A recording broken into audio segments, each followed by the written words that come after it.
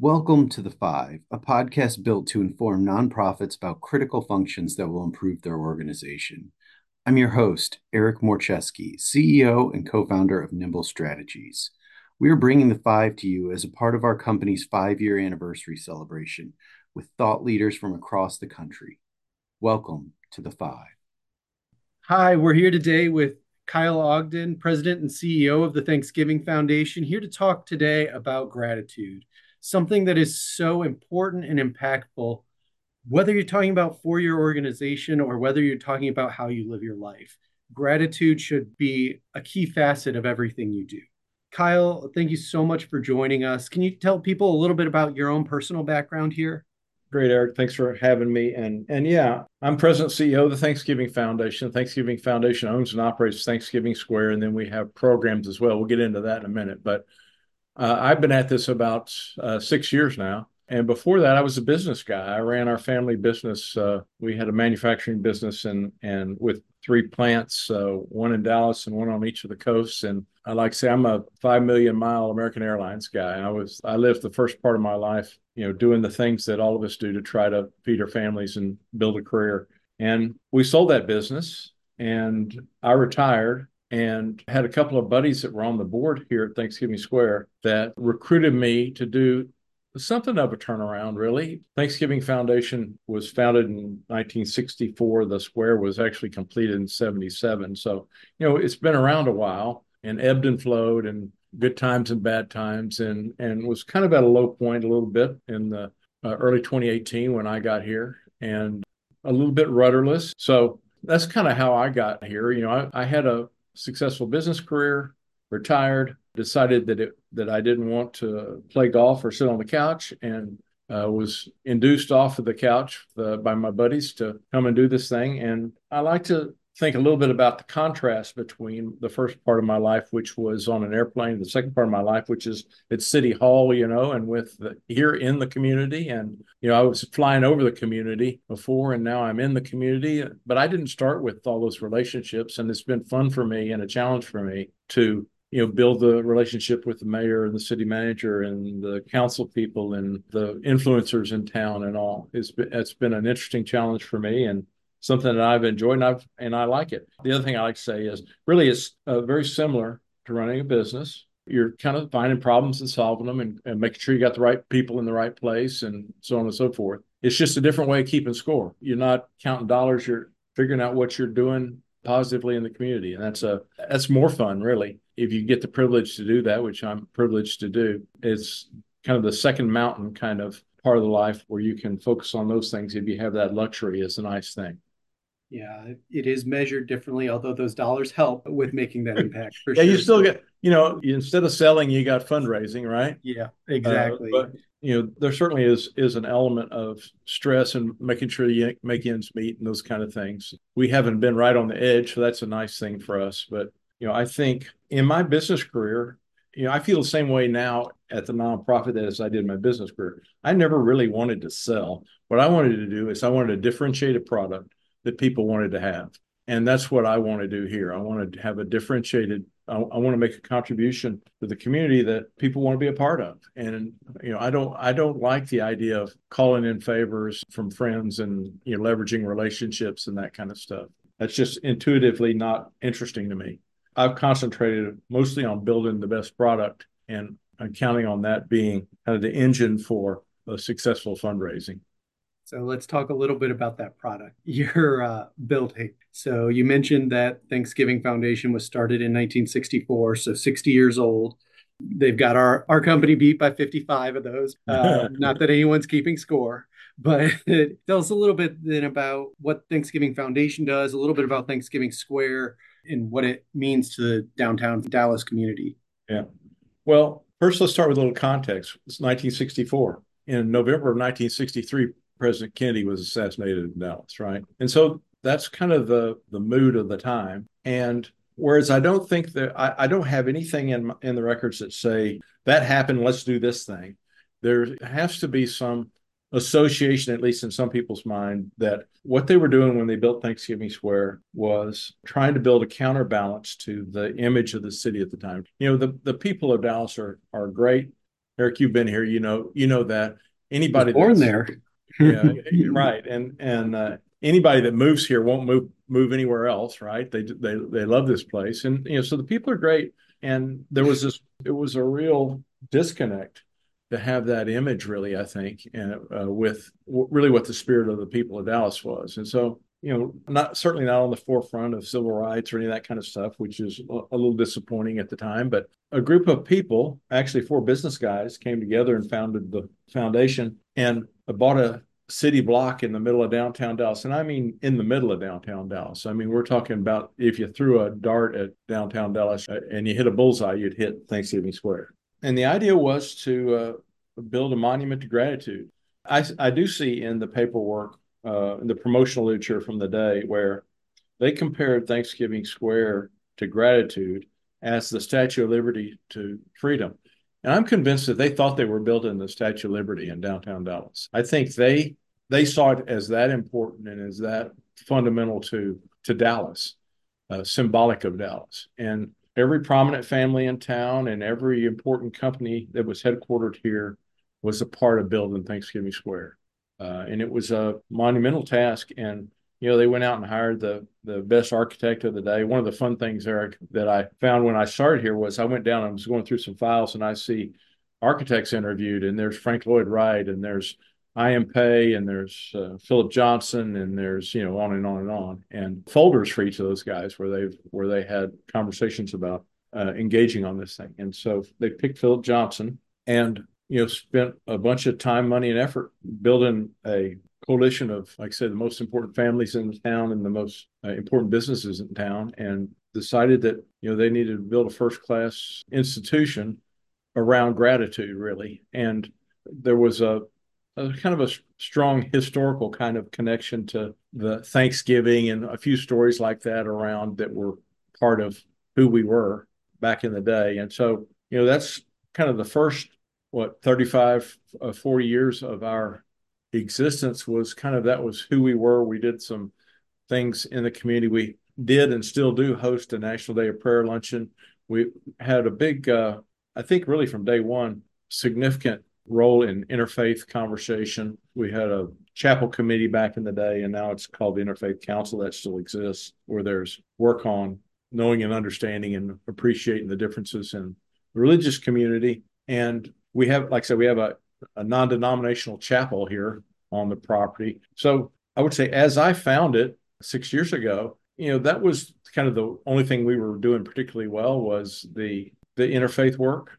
And we had, by that time, had a clergy group called Faith Forward Dallas that was doing some good stuff as well. In fact, that group hosted when the police officers were shot here in Dallas years ago. I guess that was in 2015 or 2016. The memorial was held here and hosted by the clergy group. So, it's always had, even despite its highs and lows, it's always had some significance as a gathering place and as a convener for at least places of celebration and places of remembrance and those kind of things. But yet, really, in spite of those things, when I got here, like I say, it was kind of at a low point, and it was my belief that I should kind of treat it like a white sheet of paper. I've said several times, they had the first 40 years trying it one way, and I wanted to try something else. And so, we've pivoted more towards diversity of all flavors, not just religious diversity. We work in the area of racial and ethnic and gender and those types of diversities as well. Not trying to abandon the work in the religious arena, but try and just build portfolio around that, try to keep that where it is, but try to use our new efforts towards just building out more of a diversity platform.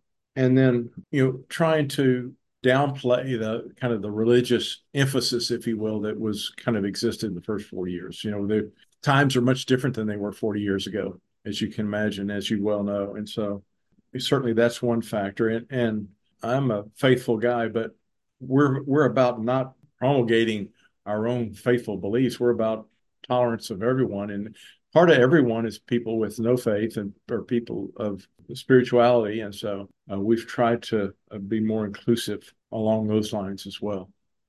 This is something that really drew me to Thanksgiving Square and the Thanksgiving Foundation was this idea of gratitude and inclusion. And I think these kind of critical things that probably have been brought more to light over the last decade or 2 decades in our society than were previously. Gratitude being really what we're talking about here today. A lot of, why does gratitude mean something specifically to you? What drew you to personally to the Thanksgiving Foundation is that understanding of gratitude or Thanksgiving. Why did that draw you to the organization? Interesting question. I'm going to answer it this way. To me, obviously there's tons of gratitude research that says that, it's a key element in quality of life, and that expressing gratitude, it does as much for the giver as the receiver. I mean, there's lots of good data around, and just intuitively, we all know how uplifted we feel when we give or receive gratitude. So, I mean, it's easy intuitively to embrace. And I think particularly timely, there's a bit of a tailwind for gratitude. I mean, there's a bit of it's kind of enjoying its day in the sun of sorts. People understand and appreciate that more, I think, than they had previously. When I think about gratitude, I group us several virtues together. When I talk about gratitude, I talk about gratitude and goodwill and mindfulness and intentionality. And those attributes to me of being present in the moment and being, I've got a friend that says, having a feeling that life is by you and not at you or directed to you, that you have agency over your life is interesting to me and important to me. And again, I think in contrast to that career where I was, chasing the next appointment, and it's appealing to me to think about in terms of how quality of life is affected by just being present and grateful and mindful of, what your gifts are and what your even the mundane, but just being in the moment and being present. And that to me is, again, you asked about gratitude. That whole way of thinking is kind of bundled up for me in the way I apply it. And the way I apply it to my life is really, just trying to be, more present, more aware of who I'm encountering, appreciating those moments, appreciating the people. I think I'm kinder than I was. I think I take more time with people. I think that I am more genuine with people, and I find it enhances my being as much as, if not more, than the people that I encounter. Yeah, I think a great point is that you do have to be intentional about it, right? That it's not something that just happens naturally, but it does have profound impact on yourself as much as it does on the others who are the recipients, perhaps, of that Right. gratitude. So, with all that said, we're here to talk about the 5 things as a nonprofit leader you should understand about gratitude. And I think you touched on some pieces in here that are critically important into intentionality and some of those other things. You have kind of 5 categories that you really look at when you're talking about gratitude from the Thanksgiving Square, Thanksgiving Foundation. Can you walk us through what each of those are and what those mean to Sure. you and to the foundation? Yeah. So I said kind of my approach was to find a clean sheet of paper and start over to a certain degree.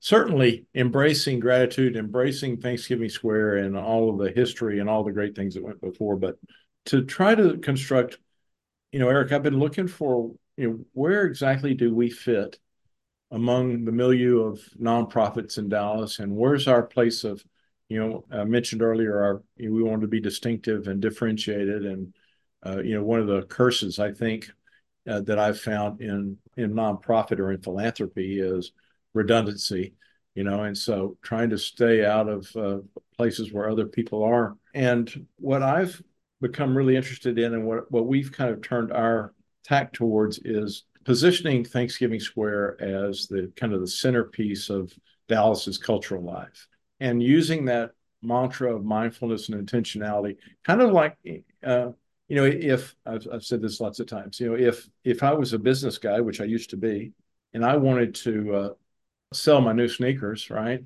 I'd make a plan, and I'd go find the right distribution, I find the right manufacturing partner, I do whatever, whatever the elements of that is. But if we want to be the kindest, most fair, equitable city in the country, we don't have a plan to do that. We just kind of muddle our way to that, unfortunately. And so what I talk about is, let's have a mindful and purposeful approach to civic culture, and Thanksgiving Square is going to lead that. We're going to lead that intentionality towards a better civic culture, towards what I call a profoundly caring community. And so what I've tried to do is define, what is a profoundly caring community? And the 5 elements of that, conveniently 5 for your purposes, 5 elements of that is, one is broad and inclusion, which means, we got to look beyond just our family and friends. We care a lot about the fate of our family and friends and maybe neighbors or whatever. But what I'm advocating for is, let's care about the whole community. Broaden that circle of care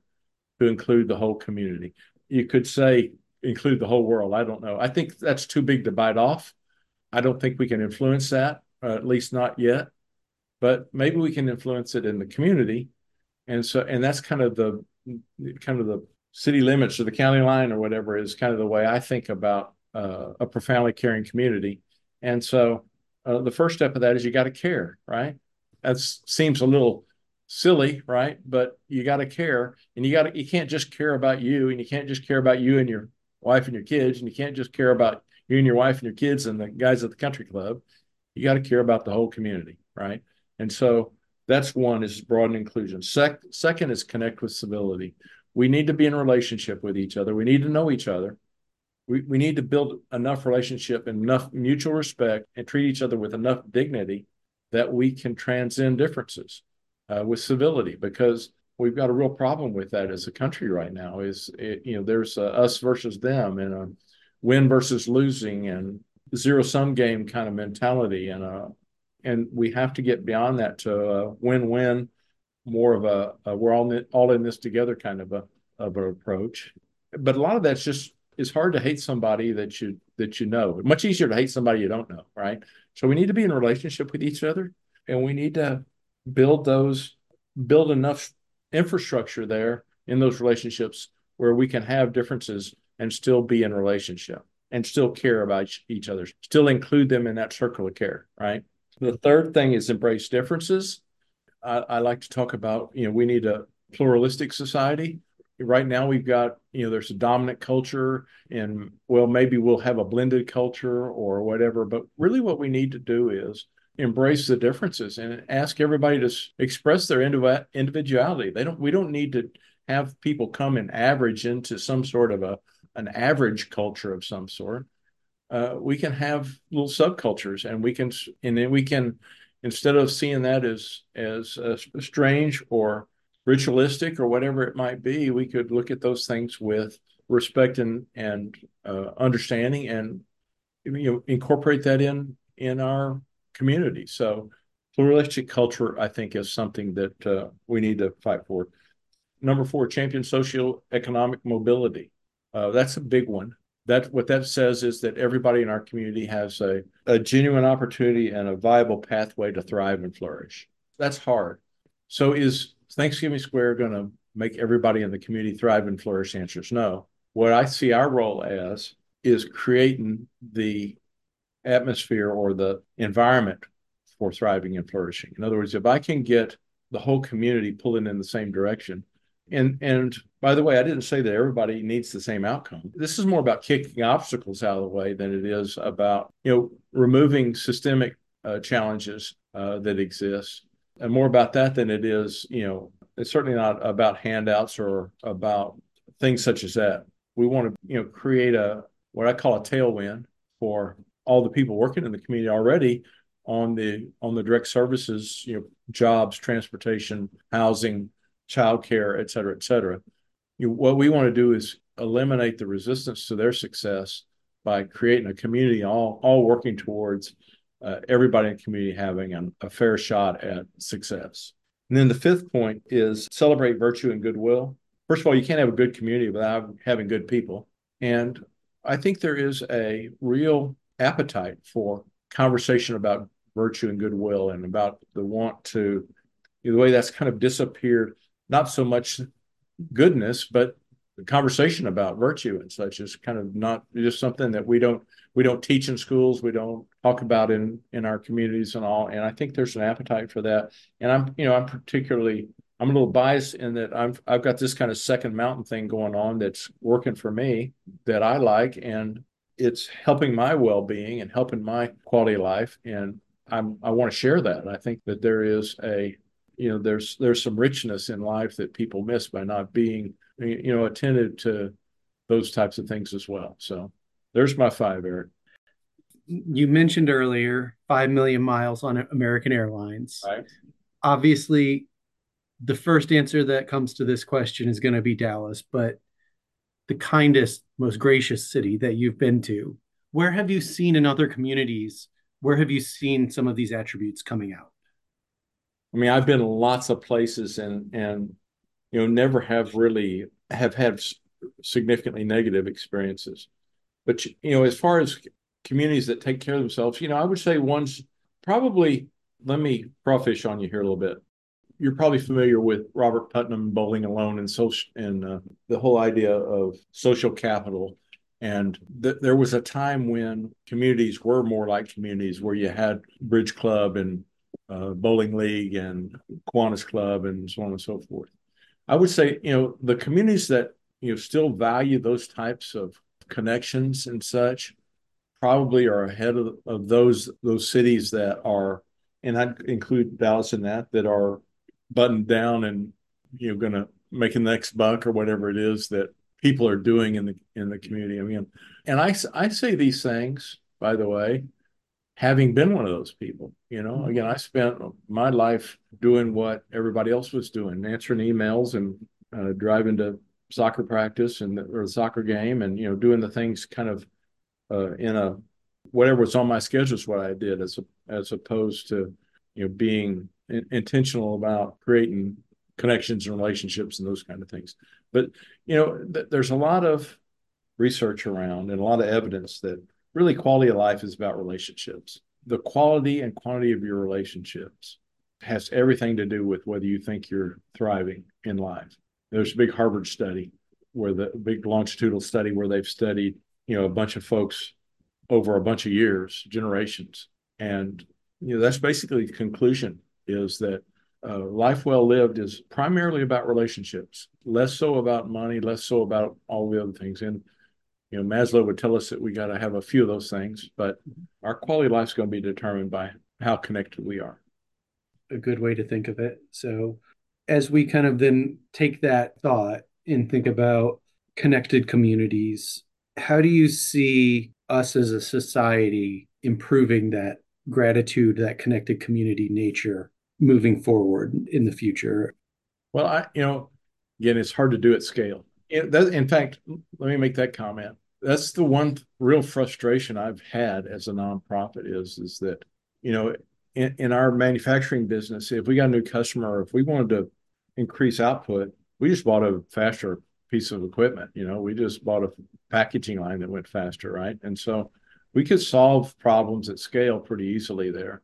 That's really hard to do in the nonprofit work, because there's so many complexities, and so much of it is one-on-one, just where it requires that kind of ground level connection, if you will.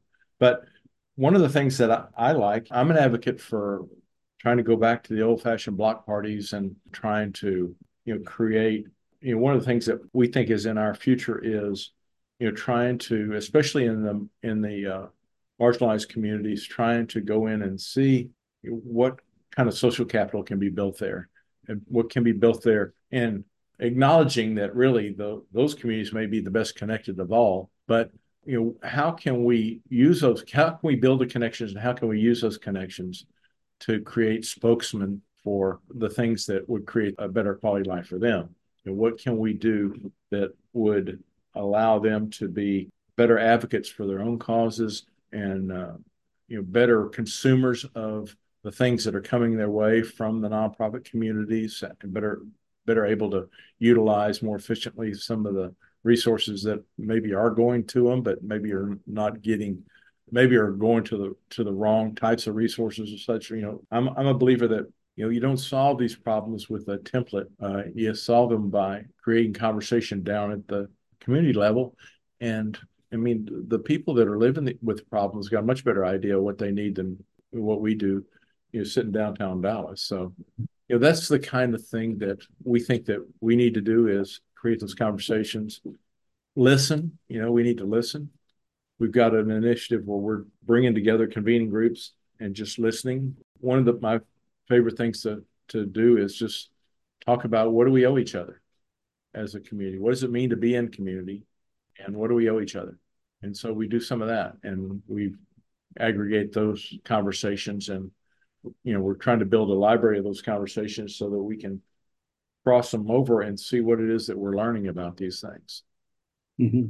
This is great. I went through my head of, I mean, you really can't, gratitude isn't something that, if you think of the tech world where you think of software as a service, there is no gratitude as a service that can scale easily. To me, there isn't going to be, a one size fits all, nor is there going to be a, single solution to this, but it is going to come from those conversations and from meaningful relationships, and it's not going to be resolved by someone sitting behind a keyboard.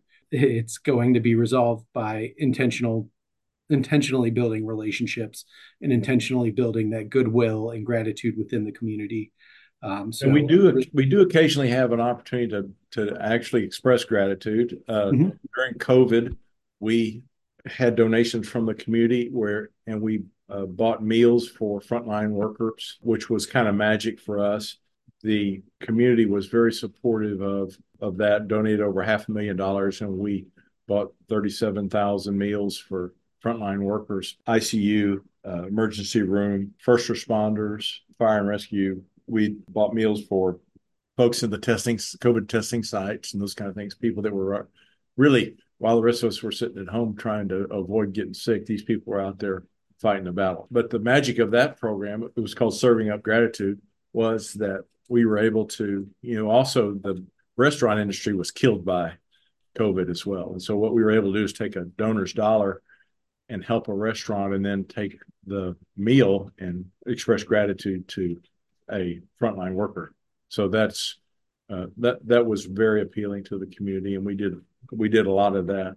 And we'll always, this kind of situation, try to step into those kind of things where we think there is a real direct gratitude kind of need or expression needed to be. That's one of our roles.